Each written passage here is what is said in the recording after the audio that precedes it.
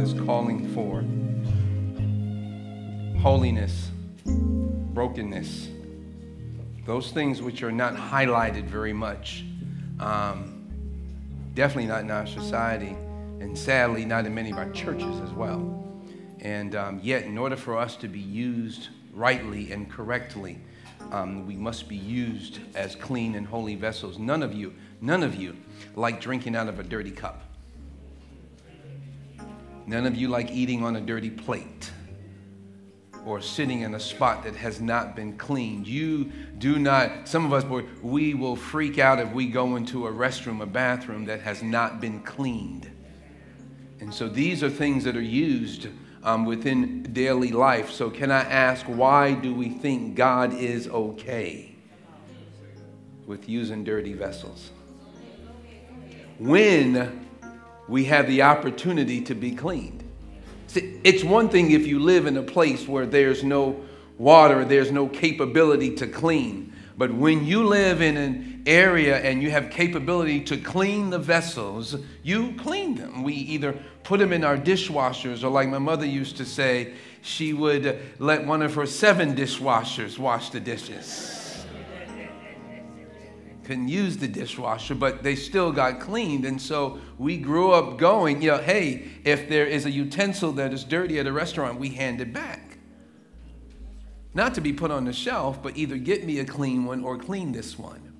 And I think God is calling for us, if we want to be used rightly, we need to be cleaned correctly. It doesn't mean that you're perfect. No, he's not saying that. But that where we can be cleaned, get clean. Where we can be washed, so that you can be used correctly. Amen?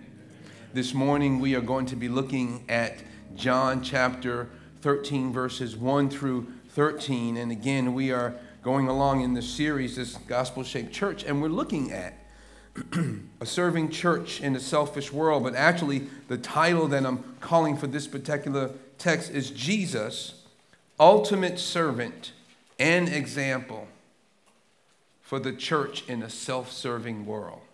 Jesus, ultimate servant and example for the church in a self-serving world. If you would stand with me, we're going to read together John chapter 13 and it's verses 1 through 17.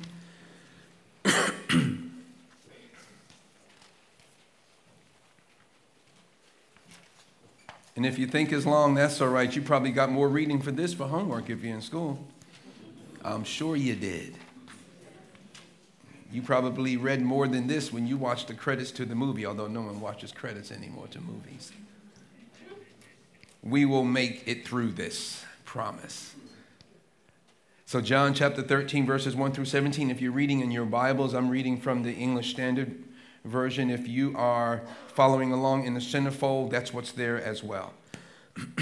Now, let's read together. Now, before the feast of the Passover, when Jesus knew that his hour had come to depart out of this world to the Father, having loved his own who were in the world, he loved them to the end.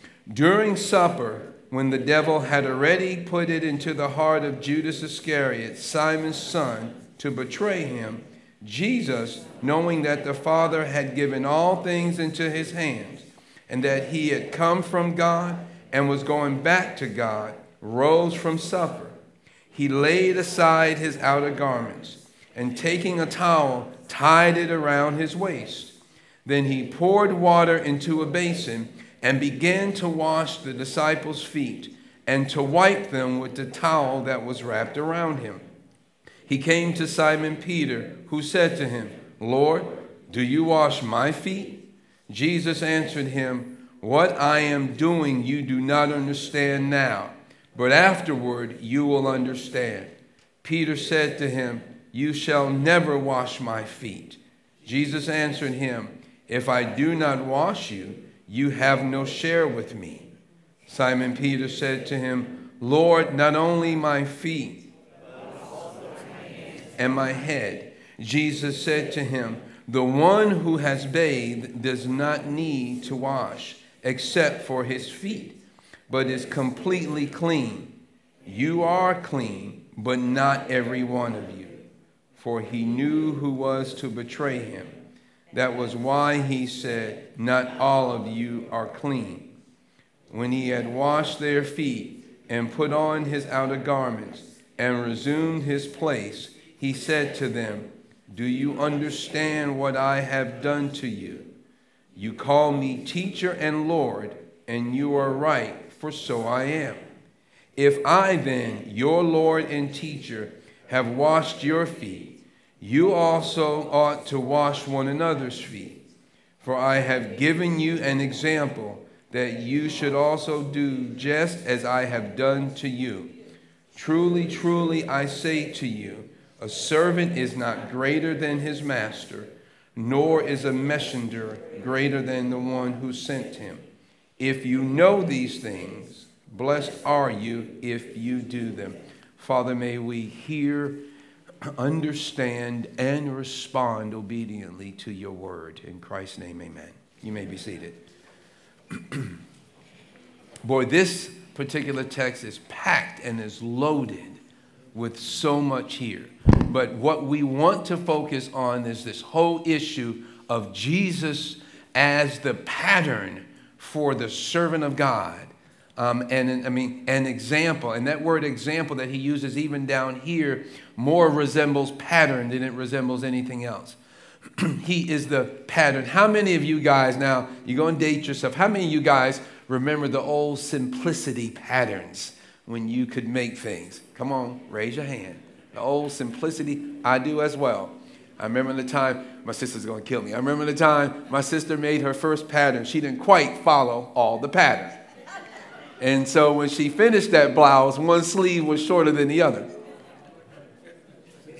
And I just remember her being shocked, and she said, "I thought I followed the pattern." And of course, we as brothers let her know, well, obviously you didn't. But at least she attempted, and of course, she went on to make other things and became a wonderful seamstress and be able to make other things. But I just remember that first time is that the pattern was there. But if you don't follow the pattern, what you may come out with, you may be shocked with or shocked by. And so this morning we are shown here in John, we are shown this pattern for life as a servant of God. And we are being shown this pattern by the ultimate servant of God, the Lord Jesus himself. And there are so many things here that I want to look at, but there are 4 things that we're going to focus on this morning. This is not exhaustive. We could spend weeks in this. We're not, but we could. Just because there's so much here that we can learn. But there are 4 things that we're going to look at this morning from this text. We're going to look at the attitude of the ultimate servant. The attitude of the ultimate servant. We're going to look at the actions of the ultimate servant. The actions of the ultimate servant. We're going to look at the opposition to the ultimate servant. The opposition to the ultimate servant. And then lastly, the example or the pattern left by the ultimate servant. The example of or the pattern left by the ultimate servant. And so let's just get started with the first point. The attitude of the ultimate servant. We have to understand the setting here. Now we know that the Passover, they were ready to have the Passover meal. And as you read all the other Gospels, Jesus told them what to do to get set and to find the room, which we know is the upper room, and to prepare it for them to have the Passover. And so they were all set. The only thing that they did not have ready was what would happen in many homes when you would have guests there.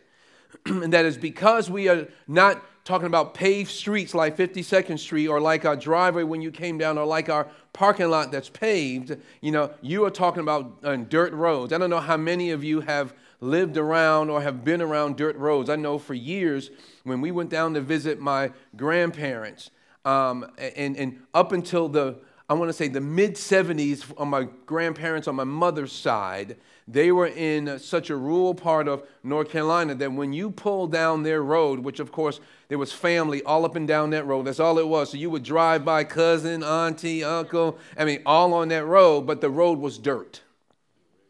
And it was hard-packed dirt, but it was dirt, so you could walk on it. But one of the things that would happen, even with our modern shoes, one of the things that would happen is that your feet would get dirty. Now, back then, they weren't They weren't sporting Nikes and LeBrons and Currys and all these shoes. They had these open, flat sandals. And as they walked on these roads, their feet would get dirty. And so when you came to someone's house as a guest to eat, one of the things that they would have is they would have a servant, one of the most menial, the lowest of low servants, would have the task of washing your feet.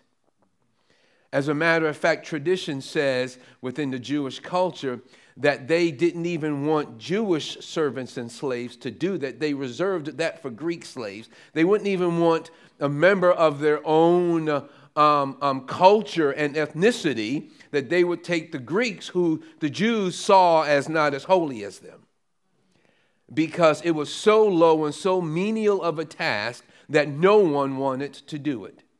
And so here you have Jesus calling for these men to set it up, and they set it up, but there was no menial servant around. And so no self-respecting cultural Jewish person was going to stoop to wash another colleague's feet, which is what happened. And so they entered this place, and there was no foot washing. And so that sets the scene. And so the scene now is they get into this place. Christ has prepared everything that they need. And I firmly believe Christ also prepared for no one to be there. He could have. I mean, come on. If he can tell them to go down to the lake and there's a fish, open his mouth and you'll find the amount for the taxes that you need to pay, he can provide someone to wash feet. But he didn't. And I think Jesus knew exactly what he was doing, because he was going to have a lesson out of it later on, one that they would remember so much that John is writing about it toward the end of his life, because you know the Gospel of John was written toward the end of the first century.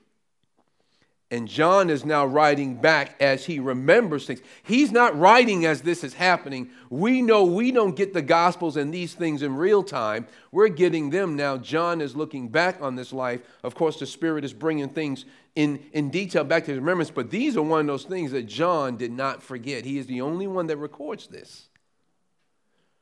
And so he sets the scene in motion for us. And so the scene is Jesus has prepared everything. And they get up here, and it was ready for the feast of the Passover. But the attitude of the servant is seen because of what's happening around him. Look at what's happening. It says, now before the feast of the Passover, so they were sitting down to have the Passover feast, and Jesus knew that his hour had come to depart out of his world and return to his Father. Understand the setting of that. All along, Jesus had been saying, my hour has not yet come. My hour has not yet come. And notice the shift. For those of you who have taken the Johannine class, I know Elder Charles Wright have, and for those of you that are in the class right now, there's 5 of us that are here that are taking that class right now. We know that John is separated into 2 books, in essence, or 2 sections. The first one that we've learned, Elder John McLeod knows this one too, is the section of the book of signs. And all these signs pointing toward Jesus as the Messiah. We know that the second half of this one is what's called the book of glory. It is now where Jesus is going to be glorified. But the way in which he's going to be glorified is not how we see glorification, which is why everyone tripped over it, including his disciples. His glorification would be through his crucifixion and subsequent resurrection. But the crucifixion was how he was going to be glorified. He was accomplishing the Father's will all the way to this, and this was its culmination. The reward was the resurrection, but the mission was to die for the sins of the world. And so now he starts off, chapter 13 begins what is considered the section on the book of glory. And it starts off by saying, John is writing specifically, he says, Jesus, knowing that his hour had come. He changes the language now. His hour had come. It was time for him to die. The scripture puts it eloquently, to depart this world and to return to the Father. That's nothing strange. We use that many times when we talk about our dearly departed. We weren't talking about someone that got on the train and left. We're talking about someone that passed away, and so that he was going to depart this world and return to his Father. But it sets his attitude. It says Those that he says, loving his own. Now, understand the position, loving his own, although he was leaving the world, he wasn't leaving his own. And the world in this sense, when they talk about the world, he wasn't just talking about this planet, this ball in the middle of space. The world was that humanity that is lost and is without Christ, headed to a lost eternity. And so he was leaving, although he would die, so that they may be able to go where he would be going. And so that they would be able to have this relationship with God. And so what's happening now is he is saying that he is getting ready to die because now is the time. But he wanted to make sure that we understood that Jesus loved his disciples completely and to the end. Look at the attitude that he had. He says the attitude is that he was leaving this world, he was leaving the people that were around, but he was loving his own. Understand that of Christ too, is that his attitude as a servant is that he never lost sight of the love that he was to have for those that he came to save and to serve. And Jesus himself said, I didn't come to be served, but to serve. And many times I think we flip that as believers today. We say, I came to be served, God, not to serve. Now, we don't say that with our lips. We wouldn't dare let that come out as good followers of Christ. But boy, our attitudes, I came to be served. And so as we see, his attitude was that he loved his own. And he said he loved them to the end, or he loved them all the way to its intended end, which would be death on a cross. That his love didn't stop short of the mission that God had. That his love didn't stop short because of what was going on around him. His love didn't stop short because the mission required pain to happen on his part. And for many of us, our love stops short when the pain gets heavy.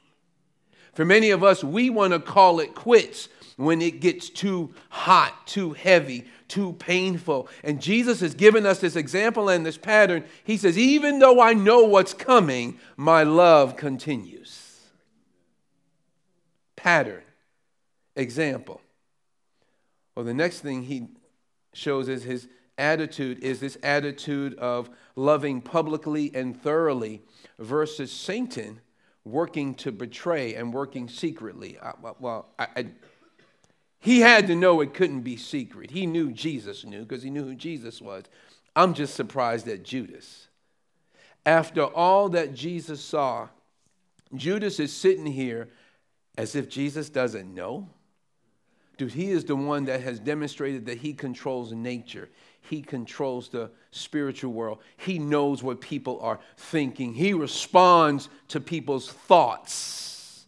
You think it, he responds. And so he's sitting there as if Jesus doesn't know that he is setting this up to betray him. But I want you to see the attitude that Jesus had. He publicly loves even knowing that there is a betrayer sitting right in his midst. See, for you and I, if we had that capability, if we could read minds and thoughts, boy, I'm telling you, it would be on. Judas would walk in the door and folk would be like, I got something for you. Oh, you thought you were hiding from me. Or would set it up for Judas and look, let him sit close and you get close and say, now I know what you're going to do, boy. You better be careful. But he didn't. He treated Judas with the same love, knowing the lostness of Judas and knowing how it would remain that way. He wouldn't change. And just as a side note, Judas to me is a humbling reminder for us. It should be Judas. Don't just think he's a one-off. There's a lot of people walking around today like Judas, that they've been in close proximity to Jesus, but don't know him. They've been around people that know Jesus, but they don't know them.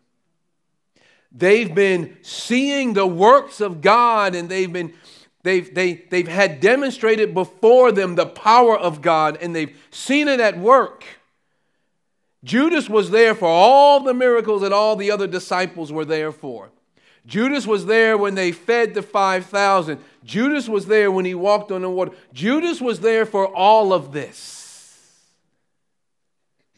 and yet never came to know him. And that's a warning for you and I. Boy, don't just think because you sit in a church service, because you come on a regular basis, you may even sign up for a Bible study or a small group, that somehow that action itself changes who you are. It gets you in good with God. God, I came every Sunday morning. As a matter of fact, I even went to Sunday school. I sang in the choir. Boy, I might have even preached. God is saying, look, if you don't know who Jesus is, God has a term. He says at the end, he says, I don't know you. Depart from me. It's interesting. I don't know you. And so here's Judas in proximity with the perfect example of humanity. And he rejects it. But let's not just throw Judas under the bus. That's many people today. They will come in contact with Jesus through his word and through other people, and they will flat out reject it. And it is the saddest thing in the world, because after you've met perfection, what else is there for you? I was wondering with Judas, I said, after you spent 3+ years around perfection, what else is there left? And so the attitude, he would love publicly. But also, if you look at Luke's account in chapter 22, verses 24 to 27, you don't have to turn there now, but you can write down and look at that later. If you look at that, when they gathered, John doesn't mention it, but Luke does. When they gathered, it says a dispute arose among them about who among them would be the greatest. This was at Passover meal. And so here it was, they had gathered. No wonder no one was interested in washing anyone's feet. They were too busy trying to figure out who was going to be the man. It said a dispute. They were arguing. Nah, man, I am, because, hey, we were close with him. Hey, y'all weren't up on that mountain that day when we went up there. There were just 3 of us. Y'all weren't included. And so you look at this jockeying for position. They were trying to figure out who was going to be the greatest. As you were celebrating the Passover, God's providing for your sin so that it would be forgiven. And Jesus telling you all along, I am going to be the Passover lamb for you. But they were too blinded by their own quest for greatness. And that sets the scene for Jesus' wonderful example about serving. A serving church in a selfish world starts with servants of his coming together and hitting that selfish world. And so they were arguing about the great. He wasn't swayed by it. He corrected it, because for us, if I knew that I was getting ready to give my life for some folk that were trying to figure out who was going to be the man when I left,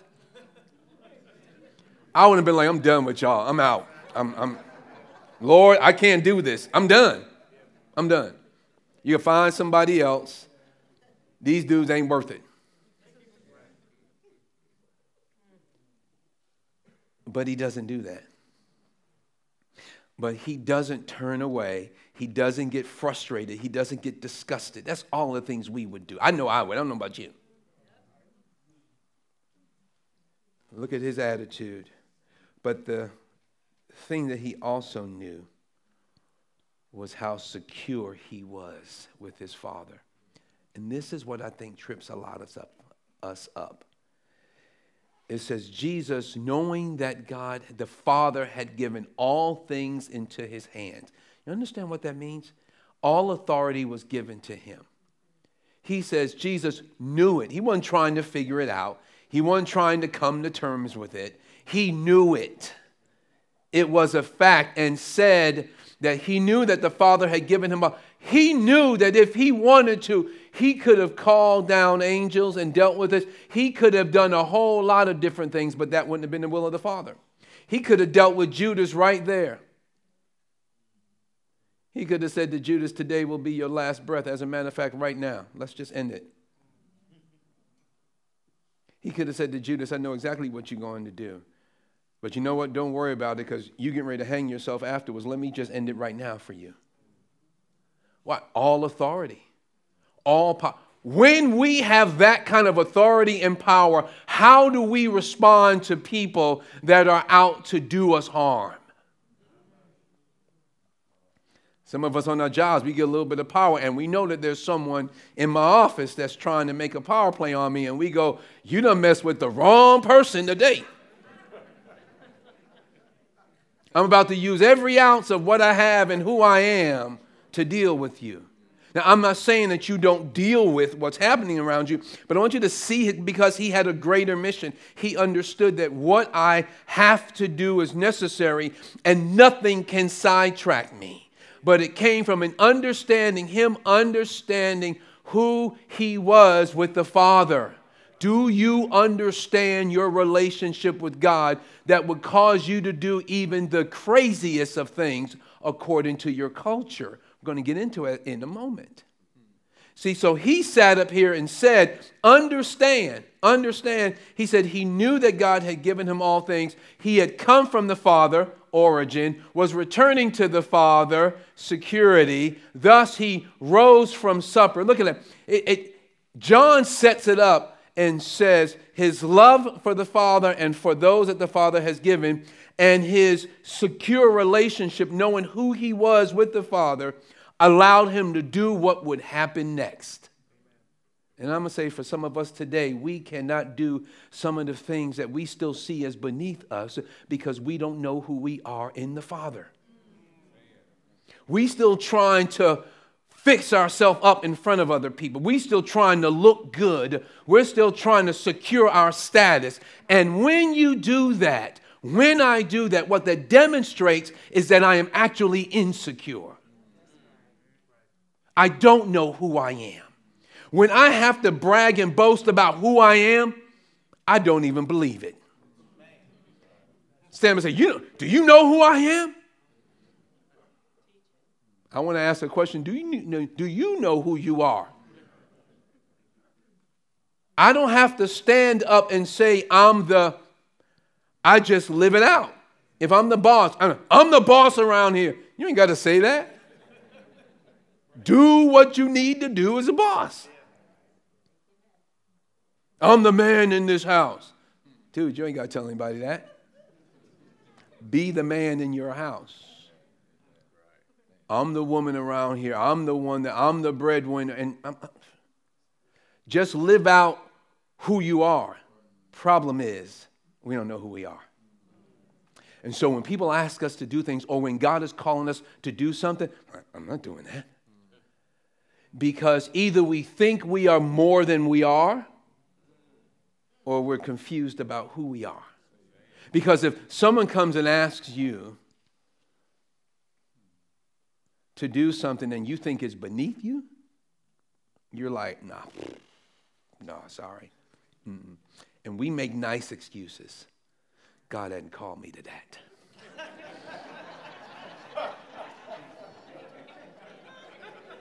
Okay? He might not have, but what has he called you to?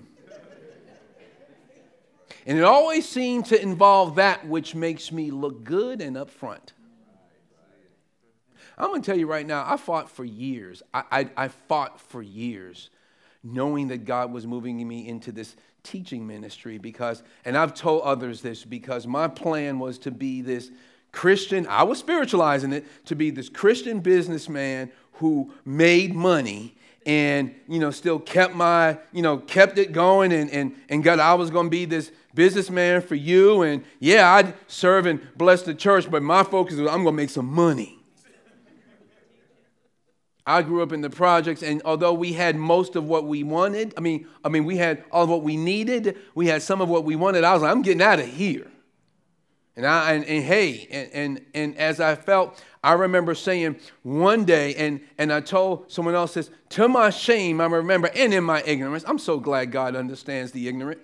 In my ignorance, I knew that God was moving me more to ministry, and I knew what it meant, for my quest for making money. And boy, I remember in my basement one day just said, God, why don't you just go call one of your rich Christians to do this? Why you need me? I was like, I grew up poor. I didn't want to do this. And later I was like, did those words actually come out of my mouth? They did. Because I was ignorant and didn't understand. And of course, then I was self-serving. I was self-focused and self-serving.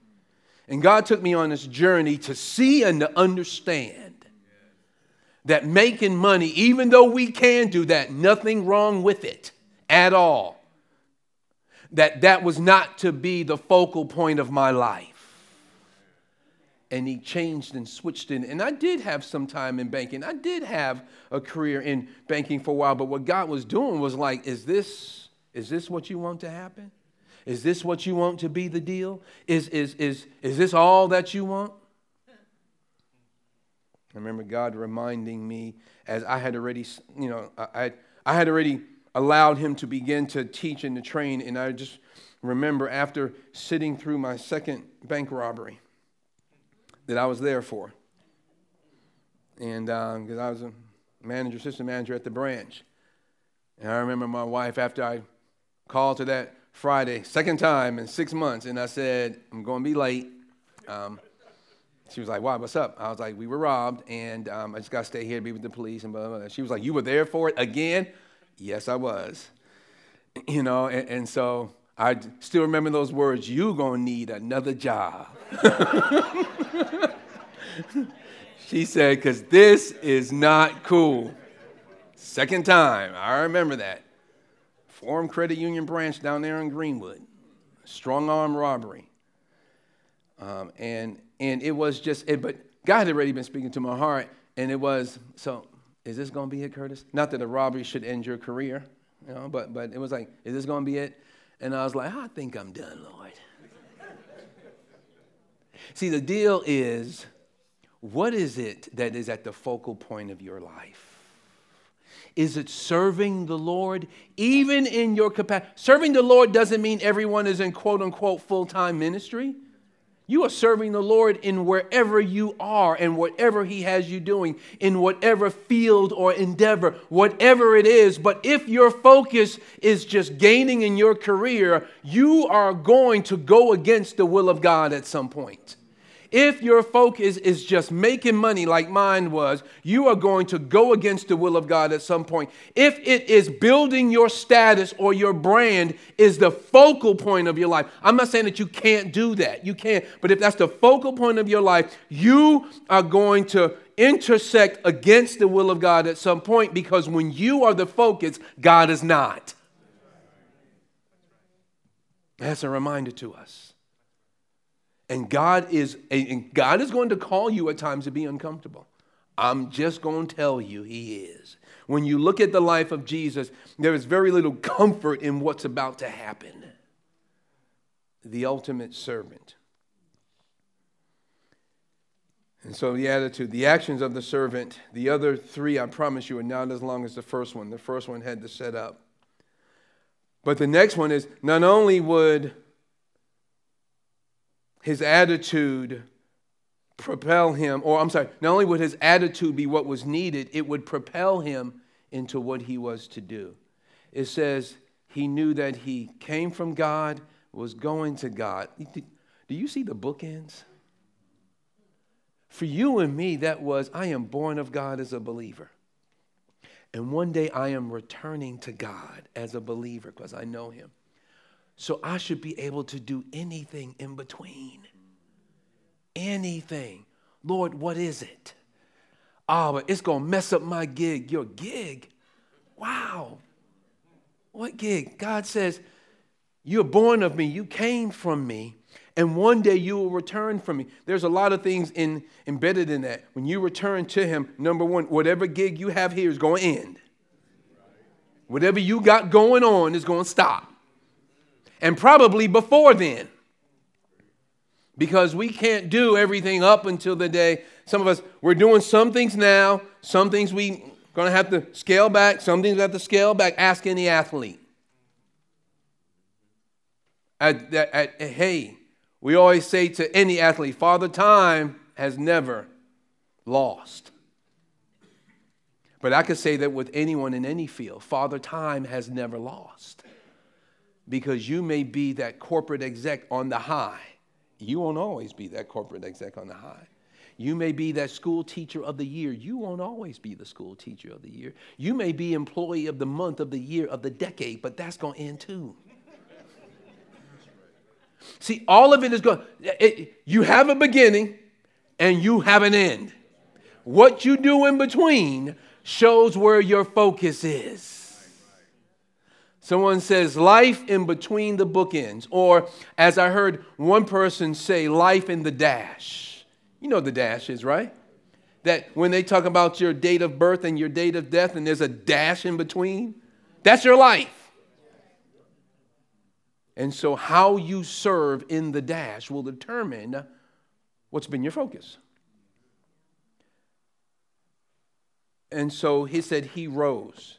And when he rose, I'm sure if there could have been cameras in that room, the shock, the embarrassment, and the horror on their faces. Because when he said he rose, his actions, he laid aside his garments. He laid them aside, took them off, and that which distinguished him as a rabbi, that which they knew him as, he took that off.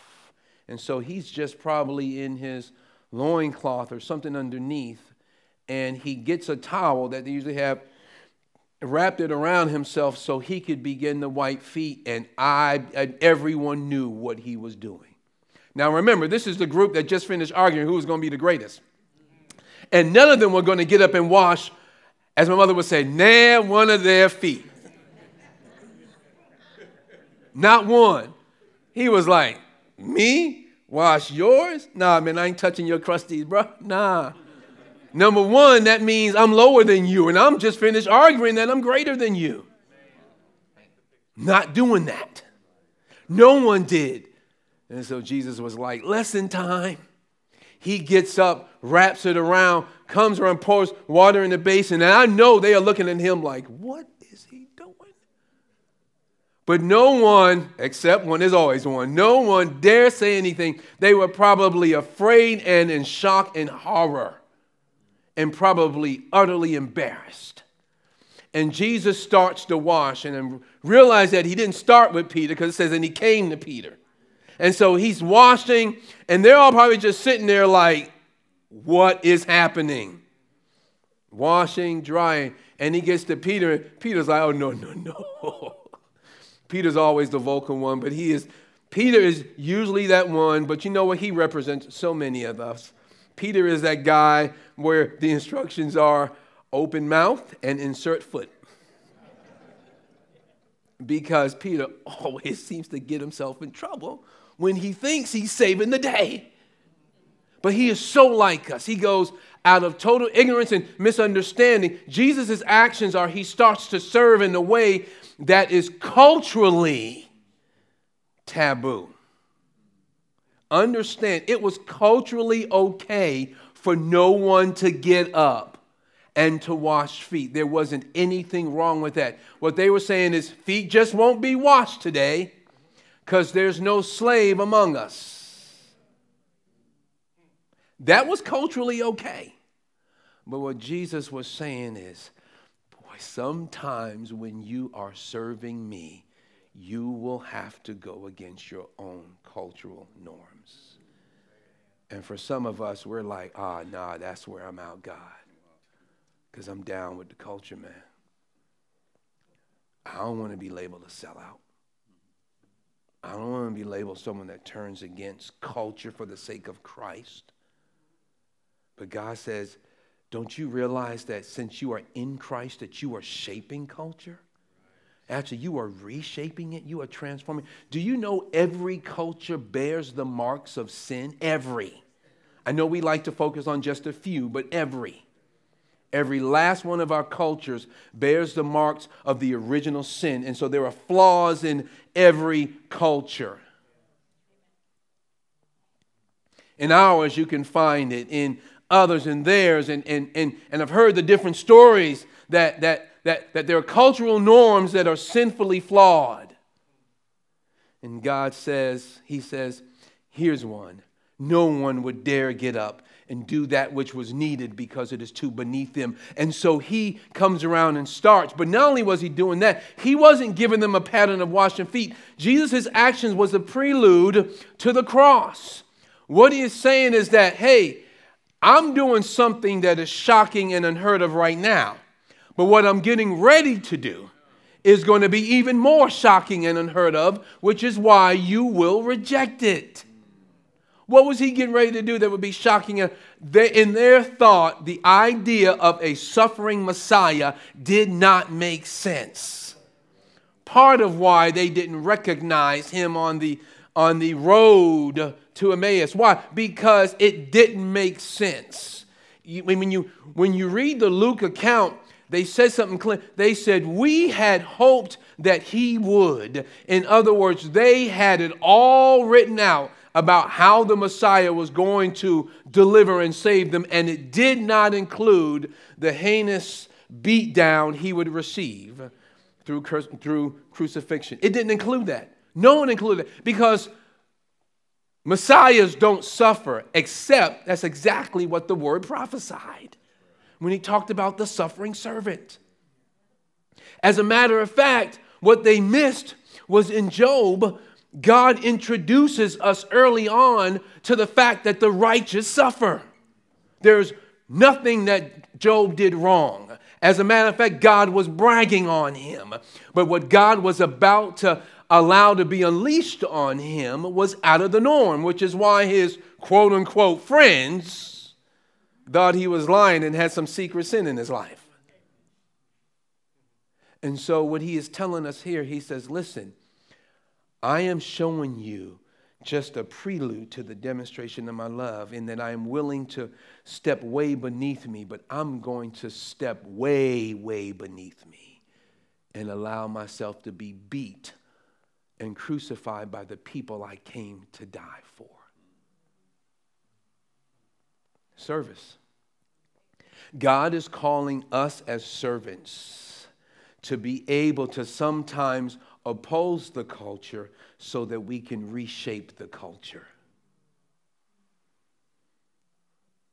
But if you are too busy trying to look good for the culture, you're going to miss it. And so then, not only then His actions, a couple of questions for you though, before we go on. What is culturally acceptable not to do that God is calling you to do? What is it? And it's been gnawing at you, but you're like, I can't do that, God. You know what that's going to do for me? How are you letting the culture dictate your actions instead of the mission and the love of God? How are you letting the culture dictate your actions instead of the mission and the love of God? But then it's the opposition. The opposition is one of ignorance, confusion, and anger. Messiahs don't wash feet. They stand and are privileged and they teach. Messiahs don't suffer on the cross. They just take over and deliver. But that was wrong. Messiahs do whatever, or the only Messiah do whatever is necessary or what is called for by God. We do that today. We do it with people. Pastors can't do that. And I would say, why not? That's for so-and-so. Or I can't do that. I won't do that. It's too uncomfortable. God says, can you take a look at the pattern that I've set? Can you tell me what was uncomfortable about having Passover with the man that you knew was going to betray you when this was over? That you humbly served the person that you knew would lead you to your death. giving him every opportunity not to be that person.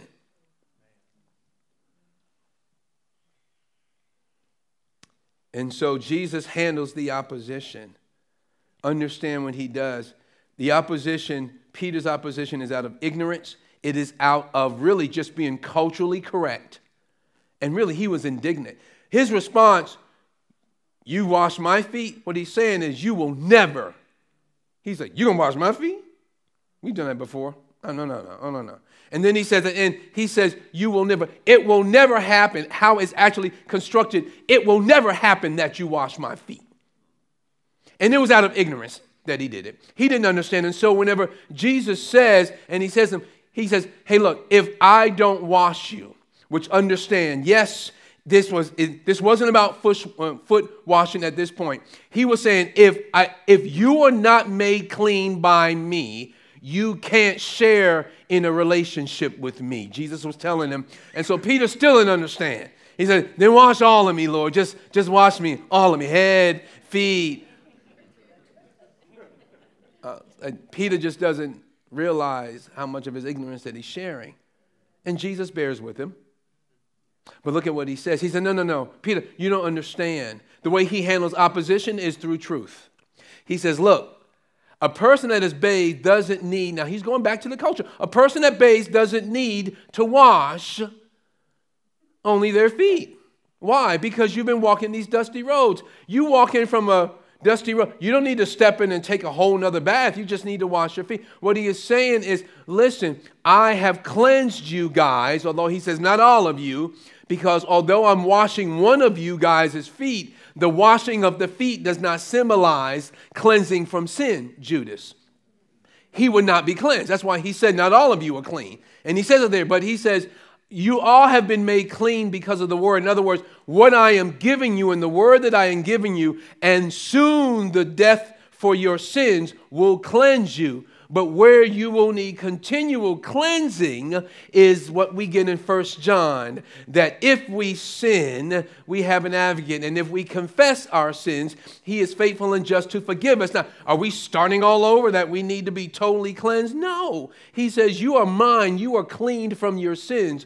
But the feet, which represents your daily walk, gets dirty at times. And all of our walks get dirty at times. We sin as we walk through this life, and what Christ is saying is that I am making it possible that you can be cleaned as you walk. But I love this. Jesus wasn't instituting foot washing. I know people like to do this. He wasn't instituting foot washing. What he was saying is, at the end, the next thing is the example of the ultimate service. He says, look, do you understand what I've done to you? I love this. He didn't say for you. He said to you. What I've done is I have cleansed and am cleansing you totally, but I am also making provision that as you live and as you walk, that your daily sins can be forgiven as your feet get dirty in the world walking around. But then he says, I've left you a pattern. There's that simplicity pattern again. I've left you a pattern. What's the pattern? That you aid in the cleansing of your brothers from their daily sins. How? By being just like I was. Humble enough to do whatever is necessary. And we go, I ain't doing that for that dude. I'm tired of I'm not doing that for her. She just won't be clean. And the Lord is saying, but that's not the pattern I left. What you're going to come out with is a blouse with one sleeve too long and too short. It's not going to look like me. It's not going to represent me. Why? Because I've left you a pattern that you should follow. What's the pattern that you should follow? That you will humbly do whatever it takes to accomplish the mission of God. There is nothing beneath you as a believer. There is no place where you can't serve. As a matter of fact, the inconvenience is not to be on your list. God is uncomfortable. And God has empowered you and I to forge ahead so much stronger than we do. But we back up and we make reasons, excuses for why we can't. I can't tell you what to do. That's between you and the Lord. I'm not even going to sit up here and pretend to tell you what to do. I don't know. God knows. He was the one speaking to your heart. He is the one saying, I want you to get busy, not just to be busy, but to be on mission, to be on task, for you to be able to do what is necessary. And the only way you will is if you take on the attitude of the ultimate servant, which leads to the actions of the ultimate servant. Dealing with the opposition that comes from ignorance and cultural relevance. And then you become an example and a pattern for others. As we end this today, look at this. Understand well. God is calling for us to get uncomfortable. What may God be calling you to do that you believe is too small, too humbling, or too menial for you? What may God be calling you to do that you believe is too small, too humbling, and too menial? It's beneath you. Next question. How are you looking for the things that make you look good instead of what God is calling for? How are you looking for those things that just makes you look good, that everybody's going to praise you for? Oh, look at him serving over there. Oh, look at her serving over there. What are ways in which you can humbly wash another's feet, help someone else's life to be cleansed in Christ by your actions? What are the ways in which you can humbly wash another's feet with your actions? Let's pray. Father, thank you so much that you have called us, Lord, to be on mission and task, looking at Jesus, our ultimate example. Father, Philippians says that he took on the form of a servant. He emptied himself, which that scripture means he laid aside those privileges. He didn't think that equality with God was something that he had to exploit or to grasp at or to hold on to. But he says, but he took on the form of a servant. And Father, as he laid aside those garments and took on flesh, he came among us. And then after coming among us, he resumed his place in heaven. And he gave us that example in this foot washing. And I pray, God, that we see that. Lord, that we see how you are calling us. You are calling us on mission into action. Knowing that it will be uncomfortable, knowing that it will hurt, knowing that it will lead, Lord, to misunderstanding, knowing that people will look at us crazy, knowing, Lord, that it may take us out of the cultural norm, but God, knowing that it is exactly what you call for. I pray that we don't miss it, trying to look good for others around us. I pray that we lean into what you want, Father. And for any today that don't know you, I pray that this is an opportunity for them to do just that. Father, we surrender to you. You call, Lord, for us to live according to your will in holiness, as they sang earlier, Lord. But then you also call for us to serve, oh God, humbly, with nothing being beneath us. And by doing that, Lord, we demonstrate to the world that you exist and are real, as we set an example for others to follow after. Father, strengthen us, we pray in Christ's name, amen. I'm asking you to keep your head bowed.